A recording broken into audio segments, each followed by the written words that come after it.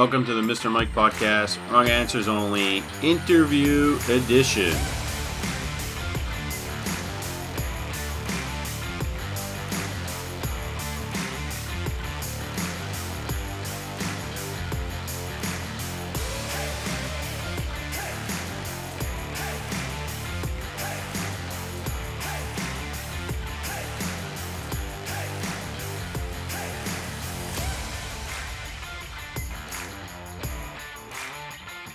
Sometimes I use some of the audio bits for intros and endings and different things like that.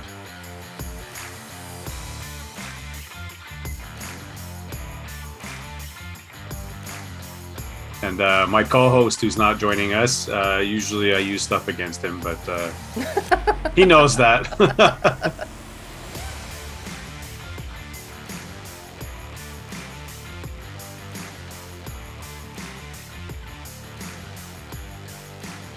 I actually got in literally at 7:25 Eastern. It was a really hectic day, and thank you for being flexible. Oh, no problem. It was a little bit crazy today, and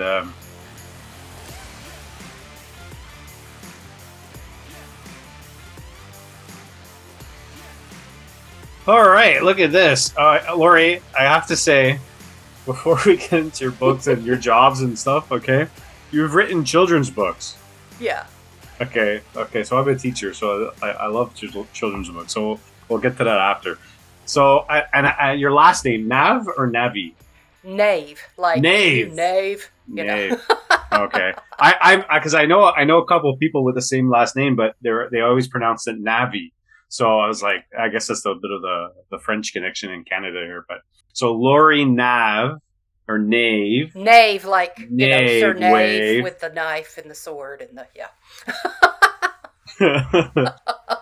So, Laurie Nave, a writer, musician, instructional designer, and you were a teacher, general music, and you taught choir for 16 years. Yep. Let's go back to the teaching. Okay. Tell us a little bit about teaching and music in general in the choir. Well, it's so funny. I've always loved music. Took piano. I wrote this little song when I was 13 or 14 and sang it at our church and then started singing a lot. And this was in the early mid-'80s. And back then, contemporary Christian music, as they called it, was, kind of a big thing. So that's what I was going to do. I was going to be the next Amy Grant. I don't know if you've ever heard of her, but, the next big thing. Next big thing, Yeah. So it came time for college, and I was going to major in music, of course. And my dad, he's so smooth. My dad said, I'm sure you're going to be really famous one day. But until you're discovered, you might need a job. So what do you think about majoring in music education instead of voice? Oh, wise words.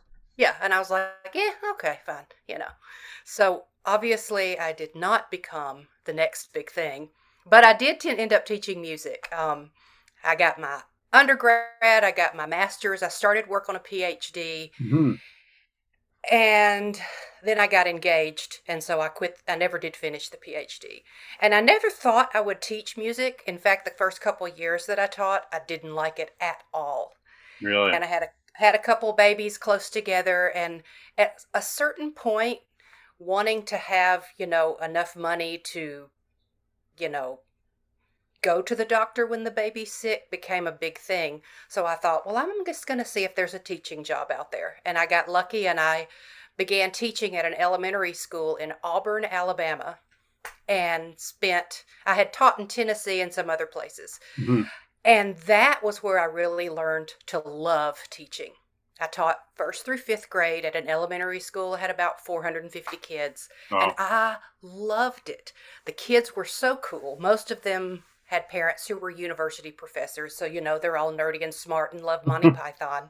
And we did choir, and I had a great principal for a couple of years who was really into the arts and helped us to write grants so that we got about $40,000 total to do things with the arts. That's awesome, yeah. And I got to go to some training about integrating the arts with all the other subjects and ended up being a trainer for the state, going all over the place doing professional development. So I loved teaching the kids, and I loved the arts integration.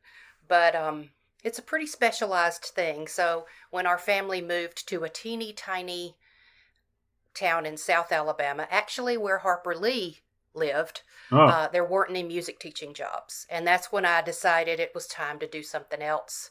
And I wrote for a while and worked as a voter registrar, which was really interesting to work in a very racist town when Barack Obama won the wow. presidency. Right.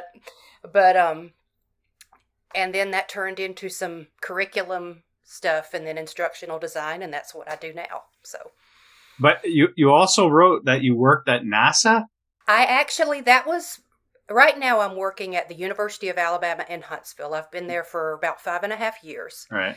I actually was hired to be 50% with the university with their online learning department and Okay. 50% with a department of NASA called SPORT, short-term prediction operations research and transition. Basically people who create products based on satellite information for weather forecasters. You Interesting. know, we all know what radar is because we see that on television, but Right. there are all sorts of other products that help predict convection and smoke for wildfires and blah blah blah. And they needed someone to create e-learning for little mini training for their forecasters. So I did that, and I was always a weather nerd anyway, so that was fun. But then that 2 year contract ran out, and so I worked for NASA full time for a year and a half or so. And in the middle of the pandemic, a better paying job at the university opened up, so I just made the jump across the street, and now I'm just a I create online courses and online interactive textbooks and stuff like that for the faculty. That's So, that's amazing. It's such a diverse experience going from teacher to working at NASA to university to NASA to back. That's amazing. I gotta say, I kind of still wish I worked at NASA Yeah. because when you say I work at NASA, whoever you're talking to, you can just see their face like, ooh, she's so smart. That's it. Did you get like a special uniform or a T-shirt that says NASA on it? Did they give you anything like that? They bought us a couple of things like that. It Yeah, was awesome too. If you've been in education, so you know there's never any money anywhere. exactly. And I would say, I've run out of space on my laptop. Can I get a 1 terabyte external hard drive? And my supervisor's like, how much is it? And I said, it's $49. He said, oh, let's just get you a 4 terabyte one for Oh, 200. He's like, some people are getting very desks. Do you want one? You know, the one where you can stand up or sit down. I'm yeah, like, yeah. He said, you want the good one? I was like, yeah. yeah. Am I supposed Am I supposed to say yes? I feel bad. There's money. They sent me to a conference for thousands of dollars, and I'm like, oh my gosh. But yeah, it was fun. That's super cool. Yeah, in education, you're lucky if you get the good old desk with some Yeah. of the drawers working. You bring your own chair from home, which someone stole from me, and I had to steal back. And Yeah. it's Yeah, always I the think case. I spent about between $800 and $900 a year on my classroom, just because you want them to have good stuff, you know. Yeah, it's I've moved around classrooms a lot, and I teach close self-contained classrooms for children with autism, Ooh, kindergarten to grade 3 mostly. I did that with music. The school where I taught in Auburn housed the self-contained. They had two, one for multiply physically disabled students and Mhm. one autism class, and I loved teaching them music. They're Some of them so cool. really love music, and Hmm. others just can't handle the Yeah. noise, and so Yeah. it's always that is that balance. But I've been doing that for a number of years now, and part of my shtick would be building, let's say, bins and getting. I tell everybody, if you have any broken games or recycled materials, give them to me, and I try to repurpose them and make like fine motor and gross motor activities. Oh And yeah. but in the last couple of years since I moved, changed jobs, gone back and forth, everything has been destroyed or Oh, missing. So I have to restart. But yeah, it's money out of your pocket. I know. It's and I got an 11-month-year-old, so it's kind of Oh. she's her birthday's in at the end of the month. Oh wow. But yeah, so Oh, so you're at the beginning of the parent journey. I'm at the beginning. I would say I'm at the end, but I still got one that's finding themselves. So That's okay. I'm theoretically at the end, but you know. My mother always says I'm still her little boy, and she she's always has to take care of me. So I'm like, thanks, ma, thanks. Yeah. So okay, so NASA, that's cool. University of Alabama, and you were dabbling in writing, and then you where did you find the time to write? Well, my first book, which I will never tell anyone the title of because it was horrendous, I wrote after sort of a personal marriage family crisis, 2008, 2009, and the statute of limitations is up. So I wrote that book while my intern was teaching. I mean, you're supposed to be in there, but Yeah, you can't teach because they're supposed to practice. right. And then during the summer, um, I didn't write much at all while my kids were growing up, like in the elementary, junior high stage. There's just not time. But once they both were in high school and beyond, which was around 2012-ish or so, then I had more time to write. And when I was a voter registrar, all you did really was sit at the desk, keep records if any came in, and wait in case someone wanted to register to vote. I mean, that's what I did. And so I wrote two or three naughty novels under a pen name while I was working there. Someone challenged me to write something better than 50 Shades because I was ragging on the first person present tense, blah, Yes, blah. yes, yeah. And so I did. And this company called Blushing Books liked them and published them. It was really funny. I mean, because I'm a Baptist girl and all that. And it was just funny that, anyway. It's your alter ego.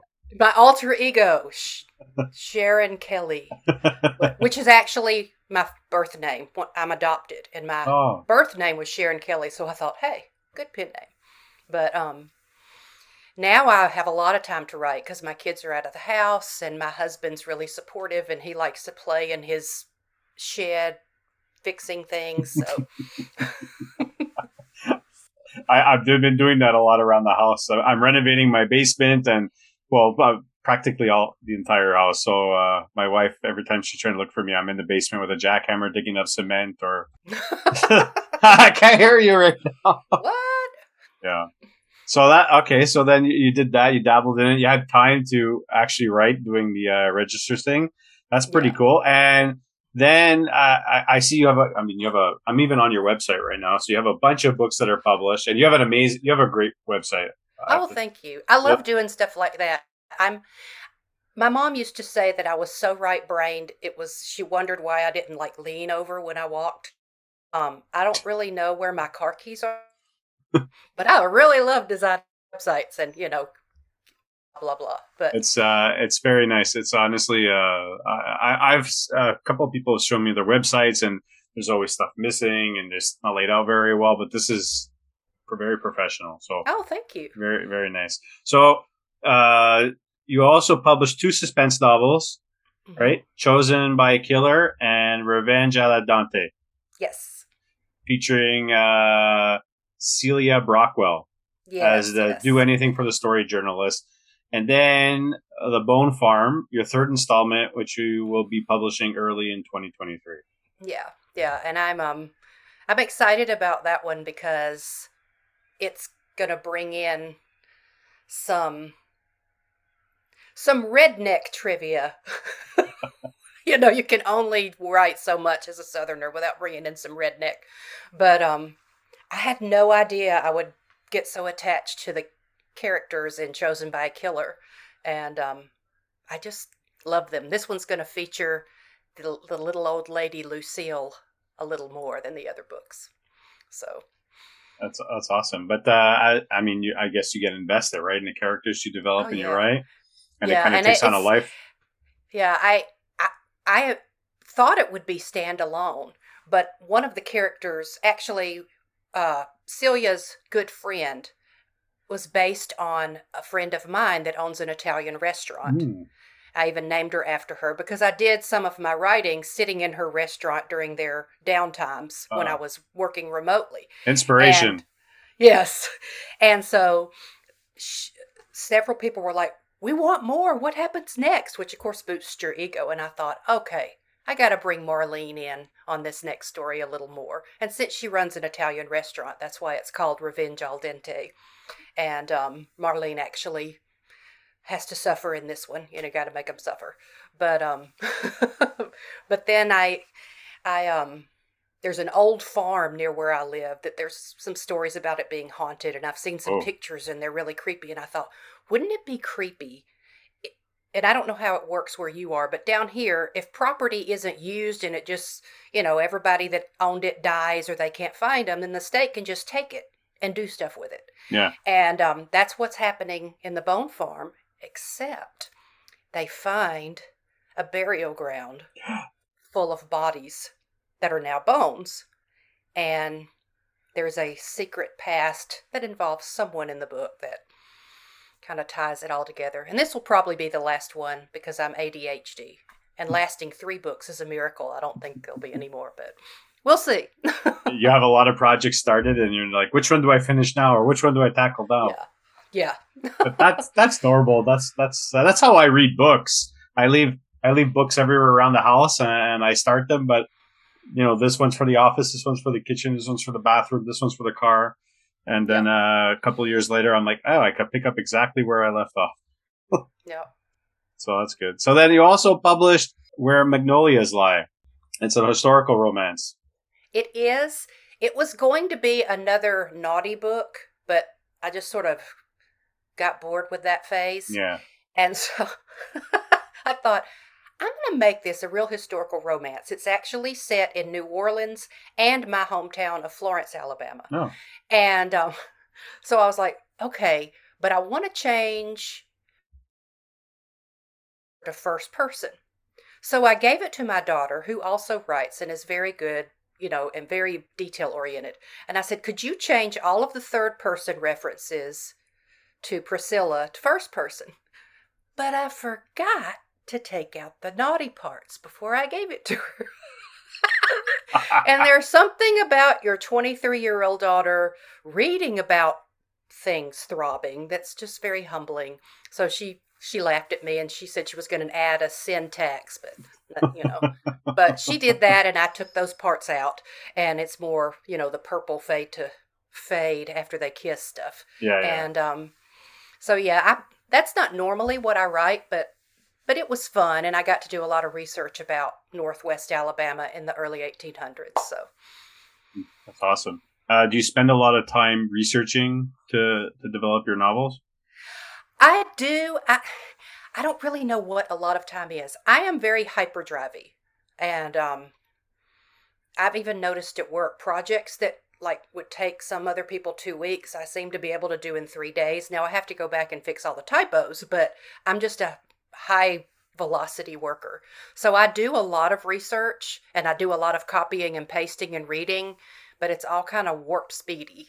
And so I figure out what I want to happen and what parts I'm going to have to research to make it believable. And that's what I target, if that makes sense. It makes sense. You get it down. You get the skeleton, and then the meat and the potatoes you fill in. You're like, okay, this needs more detail. I'm going to go research this, and however long it takes. Like I did a lot of research about how lethal injection works. I mean, that's not a spoiler because she's interviewing a serial killer. How lethal injection works, and then which states had the death penalty in 2017, because I don't want to write that she was executed and this state doesn't have the death penalty. Although I did let one get past me in the historical romance, and my friend who's an English teacher called me on it after it was published. And I'm like, you couldn't have told me before. But there's a sort of tree that I mentioned that was a hybrid that did not exist in 1830, whatever. But oh well. Well, that's it. It passes. It works, right? I needed a flowering tree, and that was the only one I could think of. So it had me thinking about that. I saw a video the other day of people transplanting different apple tree branches onto other apple trees, and so the apple tree would grow different apples. And I said to my wife, I'm like, you think we could do that? I'm like, I know we get a lot of winter, but we used to have an apple tree when I was younger in my parents' backyard. She goes, you got enough to do. Don't worry about it. You'll do it when you're older. I'm like, oh, all right. But yeah, that'd be interesting. Also, now that we're going to get to the children's books, I was looking at them. I'm like, this is so cool. This you have the Secret Symphony at the City Zoo, Ginger's Jazz Journey coming in 2023, and the Magical Musical Menagerie. Yeah. So tell us about those books. Well, the musical menagerie and then the Secret Symphony came from things I created when I was still a teacher. Hmm. There's an approach to teaching music called ORF, ORFF, and he believed that we learn to read, we learn music, we learn everything most effectively the same way we learn to talk. You do it, Right. and then you learn about what you've done, you know. And so you play, the children play. It's a little bit like Suzuki. They play from a young age and then they learn what those notes are later. So you use a lot of rhyming and a lot of chanting. And so I would write rhymes. I wrote, but the rhymes would also teach concepts like the pizza story in Musical Menagerie. He's creating a pizza, but each part of the pizza is a different note. The crust is a whole note, and then the sauce is two half notes, and so and so. And then there was a little dance I would do in my classroom. So I just took those little rhyming stories that I created while I was teaching, and between Procreate and some stock images I purchased the rights to, just illustrate them. And the primary purpose was for early childhood teachers or general music teachers to be able to use them not only to teach some music concepts, but you can also create those musical Orff arrangements with them, where you layer the instruments and stuff. And Ginger's Jazzy Journey, I kind of wanted to branch out from the basic, notes of the scale stuff to more jazz music history type things, make it fun. And Ginger is actually my dachshund, which sadly we had to put down yesterday. But So sorry to hear that. Yeah, she's the main character in Ginger's Jazzy Journey, and she lives with her boy Patterson and her girl Brooklyn. And Brooklyn is the, effervescent but somewhat spacey, artsy girl. Don't know where I came up with that idea. And the boy is very, very smart, but he's also on the autism spectrum. And so Ginger does a lot to help him with calmness and stuff. And he also likes to design computer games. Oh. And Ginger, on their trip to New Orleans one day when they're asleep in the hotel, Ginger accidentally pushes the wrong button and she is sucked into his computer game where she meets New Orleans jazz musicians from the past.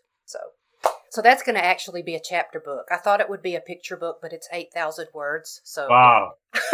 Wow, that's a long picture book. No. If I were Patricia Polacco, I could totally pull it off, but when I looked and saw that 500 to 1,000 words is the long picture book length, I was like, well, we'll make this into chapters. So I have a couple of picture book drafts that I've written that are on the back burner that I feel like that maybe one day I'll get around to them or trying to publish them. But it's funny because I always fascinated when I learn about people when they I self-published my poetry book on Amazon. And I'm always fascinated when I learn about people who publish their own books, write novels, and do children's books. Like I always wanted to do the children's literature class in my college years that was only 24 spots. It was always full. I always missed that, but that's amazing. Well, I was an avid reader as a child. I mean, I was a nerdy, weird, shy child, and books were my escape, and so was writing, really. But while I taught at that great school in Auburn, the media specialist, which is what we call librarians now, she loved children's books and was just an aficionado of the, Caldecott and all of those. And I rediscovered loving reading children's books while I was teaching. I read all the Lemony Snicket. I reread a lot of the Judy Blume and Sharon Creech books and started writing some children's books then. I don't know if I'll ever do anything with that old stuff because when you write grown-up stuff, it's really hard to shift gears. But yeah, I really like writing for children, especially when it's teaching something. I guess that's just the teacher thing in me. But yeah. I love kindergarten. I think it's my favorite grade, and because you get to read picture books as well. Oh, yeah. That's and they get invested. They really get Oh, they do. invested. So you'll see me if I go to the bookstore. I'm always the guy with the beard and the children's books, and people are looking at you funny. You're like, it's okay, it's okay. I'm a teacher, but that's amazing. And all your books are available to purchase on your website at laurienaveauthor.com. They are. And you can also, of course, get them on Amazon, Barnes and Noble. Target has some of them. Um, I used Ingram Spark. I don't know if you've heard of them, but they're Yeah. Ingram. Of course, Ingram itself is a big publisher, but Ingram Spark is the self-publishing arm. But when you publish with them, your book gets listed in that big catalog that's sent to all the bookstores. Oh. And so I use that. There's a fee to use it, and getting your formatting right can be a pain in the patootie. Mm-hmm. But I like the fact that I can sell them on more than just Amazon. And well, you can read a broader audience that way. Yeah, and I love the formatting. But once you get the formatting down, the quality is really good. Yeah, they put out. In fact, I think the quality of like the cover and the vibrant colors is better even than Amazon. So Amazon, KDP. Yeah, it's a little tricky for some things I find, but I when I did my poetry book, that's the route I took because I thought it was the easiest route to go for. And yeah, it's definitely more intuitive and user friendly. Yeah, cool. I mean, I had some difficulties with like the DPI settings on some of the images and different things, and I mean, you had to play around with it a little bit, but it was the easiest one to do. So that's fantastic, and they're all on your webpage, and I'm looking at them right now. And you also have, if I'm not mistaken, it says Singing River Services. Yes. So tell us about that. Well, I do, like I said, some freelance formatting and cover design and that sort of thing also. And when I self-published, I created doing business as sole proprietorship and registered the name Singing River Publishing. And that's what I published my books under.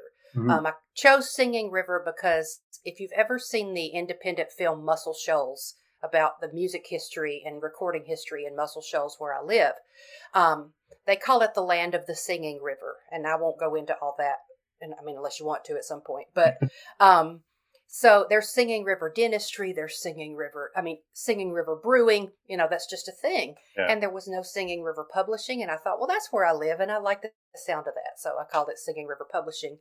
And most of what I do is I'll format your book for print. I format all the different ebook iterations, EPUB, Mobi, whatever. I do cover design. I can do I'm not the greatest marketer, but I can create trailers and graphics and that kind of thing that can be used for marketing books. And, it's just sort of I'm trying to slowly build these things so that when I'm 62, which is coming sooner than I would like it to, I can stop commuting 126 miles a day to Huntsville and back. Right. And retire and do full-time freelance kind of things. Well, it's like you water something and it takes a little time to grow, but as you're establishing yourself and you get your name out there. I have lots of writers that follow me on Twitter, and I don't know if they're all going to listen to the podcast, but if they do and they are listening, you could contact Laurie for some services. So people they're not going to see me. They're not going to see you. Wave anyway. That's awesome. People keep telling me I got to do a video podcast. I'm like, when I get an actual room that doesn't look like a storage, I might do it. But well, this is good because this is just audio, and in 5 years when I've decided it's time to do Weight Watchers again, then I'll come back, but not right now. Oh boy, that's awesome. We can find you on Twitter, Instagram, and Facebook. So on Facebook, Laurie Nave Author. On Instagram, Lyrically Laurie, and Twitter, it's called you pronounce it Luriusi. Luriusi. That's what my dad used to tell us stories on car trips, and my brother's name is John. So the boy character was Nodge, which is John spelled backwards. I don't know. There you go. You can't really say Laurie backwards, so he just made up Luriusi. And that was kind of my nickname, Nodge and Luriusi. And so I thought, hey, that'll be my name for internet things. That was my first email address, Luriusi at AOL. AOL, yeah.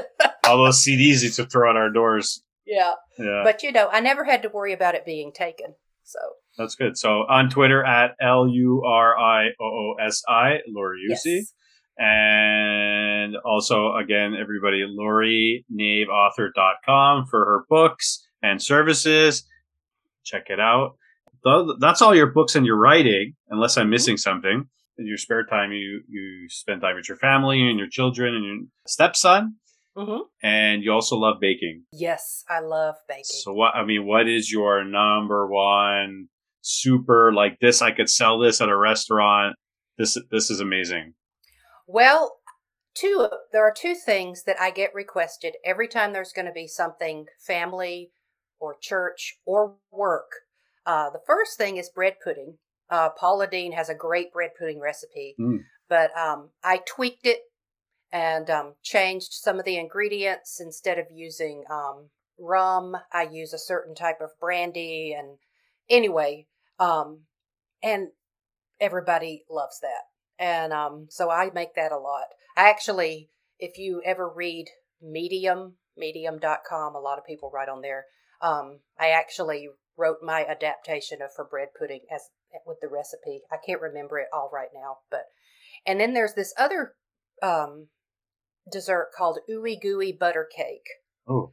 And it's sort of a cross between a coffee cake, butter cake, and cheesecake. Oh. I'm already in heaven. and when I make that for family gatherings, I always make two because everybody wants to bring home a bunch and all that stuff.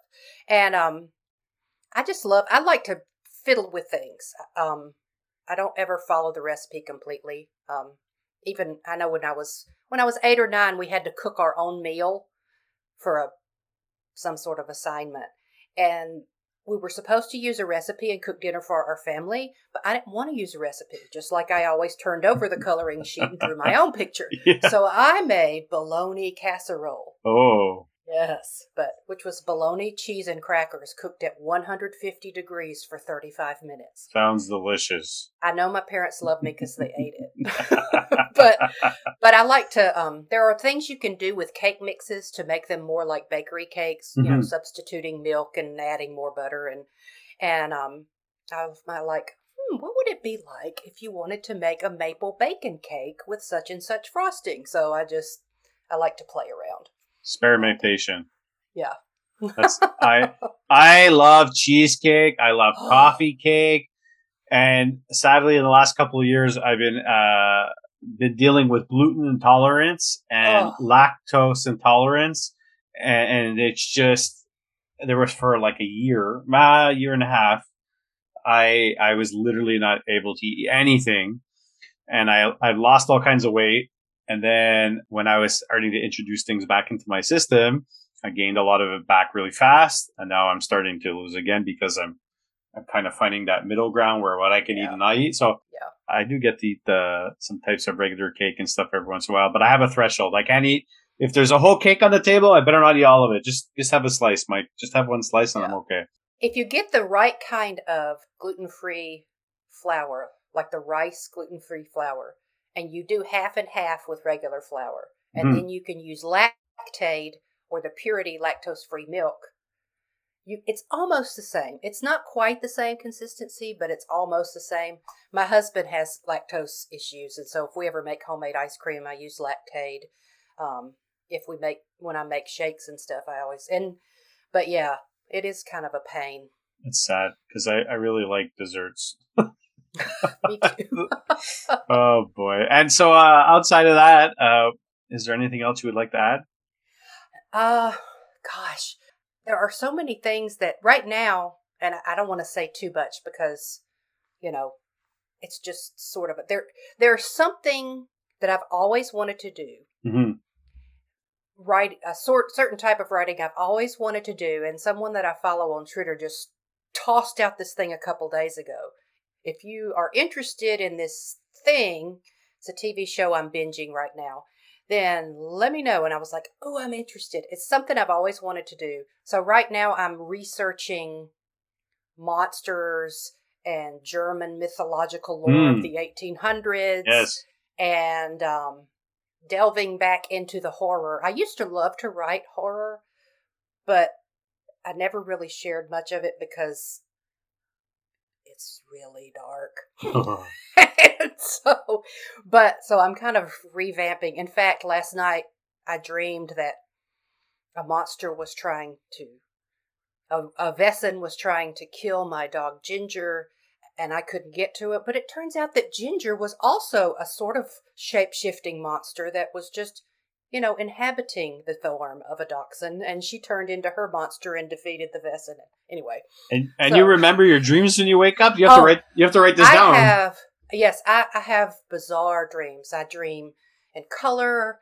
I sometimes dream in animation. Some of my dreams are musicals. I mean, a lot of my really dark stuff. I've had nightmares since I was a kid. A lot of the weirdo dark stuff I write comes from really bizarre dreams. So I've always been a vivid dreamer. I was just talking about that the other day with my friend. I always have vivid dreams regularly, unless I'm lacking sleep and dog tired. Like in the last this couple of weeks, I've been working, doing extra jobs and stuff during the day. So I'm not getting my full sleep. But when I'm sleeping regularly, I always have these weird dreams, and they're always like different worlds or zombie apocalypse or something. And I remember them. It's like you're living them. Yeah. It's very, sometimes it's very like dark. Do you ever dream that you woke up and so you think you're awake, but then suddenly whatever horrible thing that was in your dream comes back and you're like, oh my God, it's real. And then you're like, oh no, wait, I do that all the time. A couple of times, I would say. Yeah. Yeah. The one that seems to bother people the most is the dream I had one time where Q-tips were stuck in my face. Oh. And the only way to get the Q-tips out was to hold my eyeball in place and pull them out. I need help. I don't have any dreams like that. Yeah, that's Mom and Dad would never let me watch anything scary. Just the front cover of Carrie in the early 80s gave me nightmares for 3 weeks. That bloody, pig-blooded woman followed me everywhere. I don't like horror movies, and a lot of my friends do, but I never did. But I love the books. I love to read it, and I like to write it. But the movies, I don't know. I think if I turned off the sound, it would be okay. But all that music and everything that builds you up and creeps you out. Turn the lights off and watch everything with the sound full blast. Yeah. Ugh. What was the dream I had recently? Oh, I'm trying to think. I think maybe the pandemic has maybe stressed me out a little bit too much, because the dreams I've had in the last couple of years, I wake up and I walk around the house at night and I look out the windows and I'm just making sure like I'm awake, like you're kind of, sometimes you feel like you're stuck in it a little bit, but hopefully I'm going to go to bed with some good dreams. No more nightmares. So yeah, that's it, Laurie. And normally my shtick is I do wrong answer only tweets on Twitter. Yeah. Those are hilarious. That's where the name for the podcast came, and now season 2 is full of interviews, and honestly a pleasure to have you on. Well, your podcast is great. I hope a lot of people will listen. I've been listening to it on my like I said, it takes me about an hour and 20 minutes to get to work. Right. And so it's kind of nice to have something to listen to besides, the same old music. Well, I appreciate the support. Hopefully we'll be putting out some interesting conversations, this one included, that you will enjoy and other people will enjoy. Thank you so much for joining us on the Mr. Mike podcast, Wrong Answers Only. Well, thank you for having me. And in the future, keep us up to date with your writing projects, and we'll definitely have you back on and talk about your other writing projects and anything else. That's it. I'm going to probably go get back on Twitter and talk about how awesome you are. Oh, thank you. You're inflating my ego a little bit too much. Just expand the headphones. Awesome. Thank you for tuning in to the Mr. Mike podcast. Wrong answers only. Don't forget, check us out on social media, Twitter and Instagram, Mr. Mike MTL and Wrong Answers MTL. Tune in next time for more interviews and more discussions and more episodes with Mr. D and myself. Your support is greatly appreciated. Subscribe, download, share with your friends and family. Leave a review if possible. The Mr. Mike podcast, Wrong Answers Only, is available wherever you get your podcasts. And thank you for tuning in, and we'll see you next time.